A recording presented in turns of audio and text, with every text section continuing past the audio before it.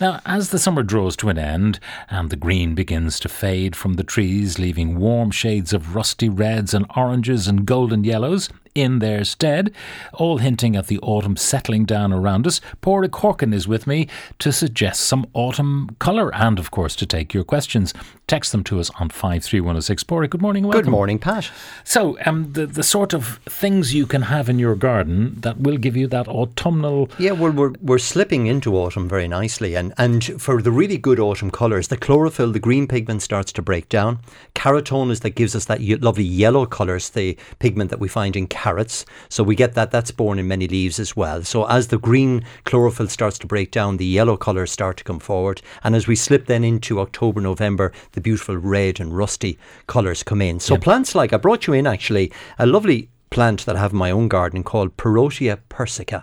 And if you walk inside the gates of the Botanic Gardens, they have a beautiful specimen of this plant, but it's just beginning to colour. It's green for the summer, flowers in late spring, early summer, and then it produces these beautiful autumnal colours that you can see creeping into the branches. And of course, the change in colour indicates that the leaves will go. They will fall. Absolutely. So as the natural day length is shortening, as the temperatures get a little bit colder, so if we get cold, sunny, dry weather this autumn, you get fantastic beautiful autumnal colours. So the colours are intensified the cooler and the drier the autumn is. So let's hope for a really dry, cold autumn to get these beautiful colours. You have another plant there which is just a hint of yellow coming into the green leaves. So again, if you want to add a really great, this is one of the best autumnal colouring plants. It's a tree called liquid amber. You can grow it as a shrub if you prune it back, but it makes a beautiful tree up to about 18 or 20 feet. It's got a maple-like leaf pad, very similar to an acer leaf.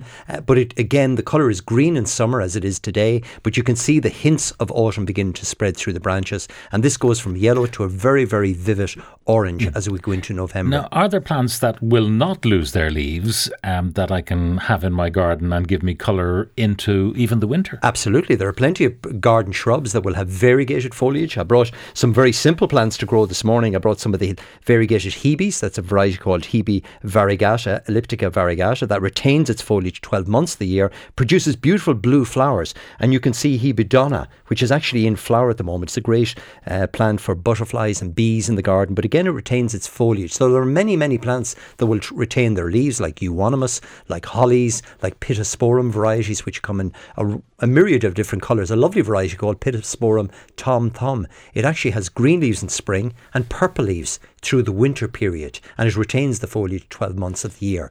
The time of year as well, Pat, it's a brilliant time of year and soil conditions are ideal at the moment for planting. So that recent rain has left the soil conditions ideal for planting this autumn. So if you're thinking of putting in some trees like the liquid amber or the Parotia persica, or some shrubs like the Pittosporums, or indeed fruiting plants, the weather conditions and the soil conditions, more importantly, are perfect for planting. And can you do a lot of this stuff in pots if you only have patio or balcony rather than garden? Well, if you want a nice tree with autumnal colour, the Japanese maples are beautiful. There's many different varieties with red foliage at the moment that will colour a variety like blood gold, which has beautiful red leaves at this time of year, which will bring those autumnal colours, but they do really well in pots and containers as well. And even fruiting plants like apples, there's a variety called the Coronet family of apple trees that do brilliantly in patio pots. So there's no excuse. Whether you have a patio or a balcony, you can grow many Now, if you plants. have a garden and a bit of a lawn, is this the time to, because you won't have to mow it as often as the temperature falls, is this the time to feed it or not? Yeah, we're coming into the autumn time, so it's really about putting the lawn to bed, as it were. And again, with the rain we've had for the last couple of weeks and the cooler temperature, moss is beginning to feature. Now is the time of year to actually treat moss. Don't leave it to the springtime, because it continues to spread right through the autumn and winter period. So apply the zero treatments or put on a good autumn lawn fertiliser now at this time of year. It won't kick the lawn into growth. It'll just give it a lovely green colour and build a bit of strength into the lawn before we get into winter. Is it time to think of spring and bulbs that we might plant? It's hard to believe, isn't it? We have to think of daffodils, snowdrops, crocuses. This is the time of year for planting all the spring flowering plants. You get a great selection of bulbs in the local garden centre that has literally just have come in the last week or two. So if you want some spring colour around January, February, March, this is the time to actually start planting those in the garden. Now, some of the questions coming in. I have a half-grown avocado tree in the house and I wanted to plant it in the back garden. Will it survive the Irish weather? No, it won't. You need to keep it. You need to keep it indoors, Pat. A greenhouse, a patio, a conservatory, somewhere warm. Fine outside, spring, summer, and autumn. But as we get into winter, the avocado can be damaged by heavy frost. So and better would it fruit in our climate? Well, possibly in a greenhouse situation, a heated greenhouse, you'll get some fruit on it. But it needs a partner. It needs to be cross-pollinated. It's really grown as an ornamental plant more than anything else. I have Leylandii hedging of 30 years. It's going brown in patches from 5 centimetre to 50 centimetre patches. It started last summer, got worse this year, patches getting bigger. The Leylandii hedge next door is okay. What to do? Okay, well, brown patches in Leylandii are symptomatic of aphid attack in the spring. So when you get aphids, which are the small green fly, they attack Leylandii in April and May in particular, and you see the damage at this time of year, even though the aphids are gone. So they're sap-sucking pests. They attack the Leylandii. Will the Leylandii recover? It will. So what I would do is give it a light trimming back. Any area that's actually brown won't regrow again, so you're hoping that the branches on either side will fill in. So give it a trim at this time of year. But next spring, keep an eye out for the aphids, particularly in April, early May, and give it a light application of something like Rose Clear or Rose Rescue, which will control any aphids on the Leylandii. Next one, I have an infestation of snails. What can I do? Any solutions that don't involve putting down poison? Well, you can get organic pellets. So there are organic slug pellets that look like the traditional slug pellet, but they've got ferrous phosphates in them, which are basically iron and potassium and phosphates. So that will actually control the slugs. It's organic in nature. So once it kills them, I presume. It does kill them. Oh, absolutely. It's very effective at controlling them, but it's very safe to use. Birds feeding on them or pets, they're perfectly safe with them, Pat. So use the organic treatments. Is it a good time to repot my bonsai tree?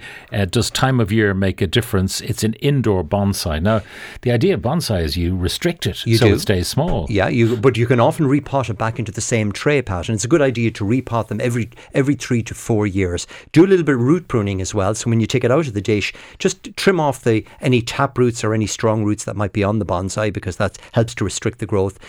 Go to your local garden centre, they'll have a bonsai mix of compost and use that, but maybe repot it back into the same tray or a slightly larger tray. So don't go putting it into a traditional pot.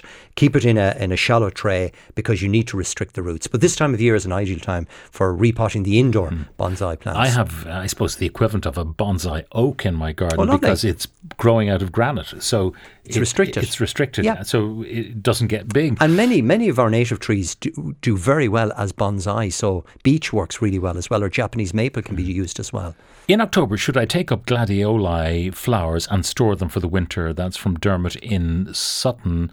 They used to do that. You dig up the bulbs, wrap them in newspaper. You can lift them, but to be honest, gladioli are quite winter hardy. If the ground gets excessively wet in winter, then I would lift them. So if it's prone to wetting or flooding, then certainly lift them and store them in newspaper is ideal.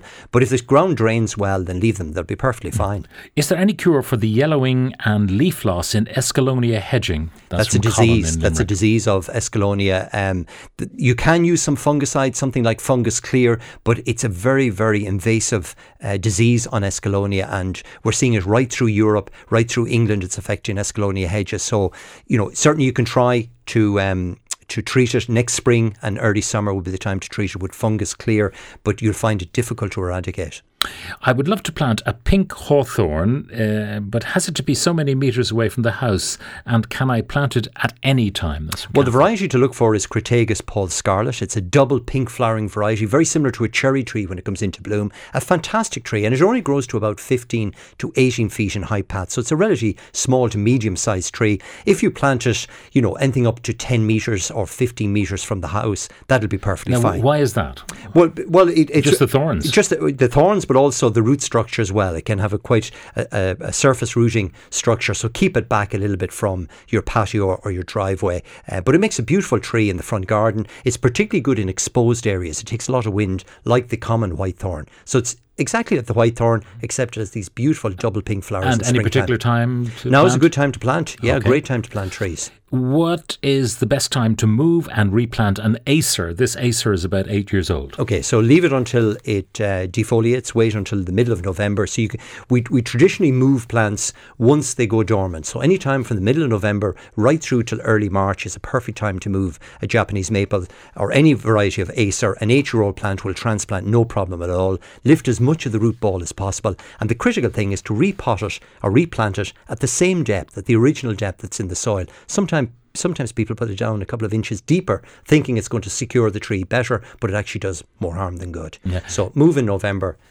We have an acer in a large pot. Yeah. Does that effectively bonsai it? It does. It won't go into be a monster because it's in a pot. It keeps it restricted. What a good tip, Pat, is to take off the top 2 to 3 inches of compost every year and replace it with a fresh layer of. So give it some nutrition. Yeah.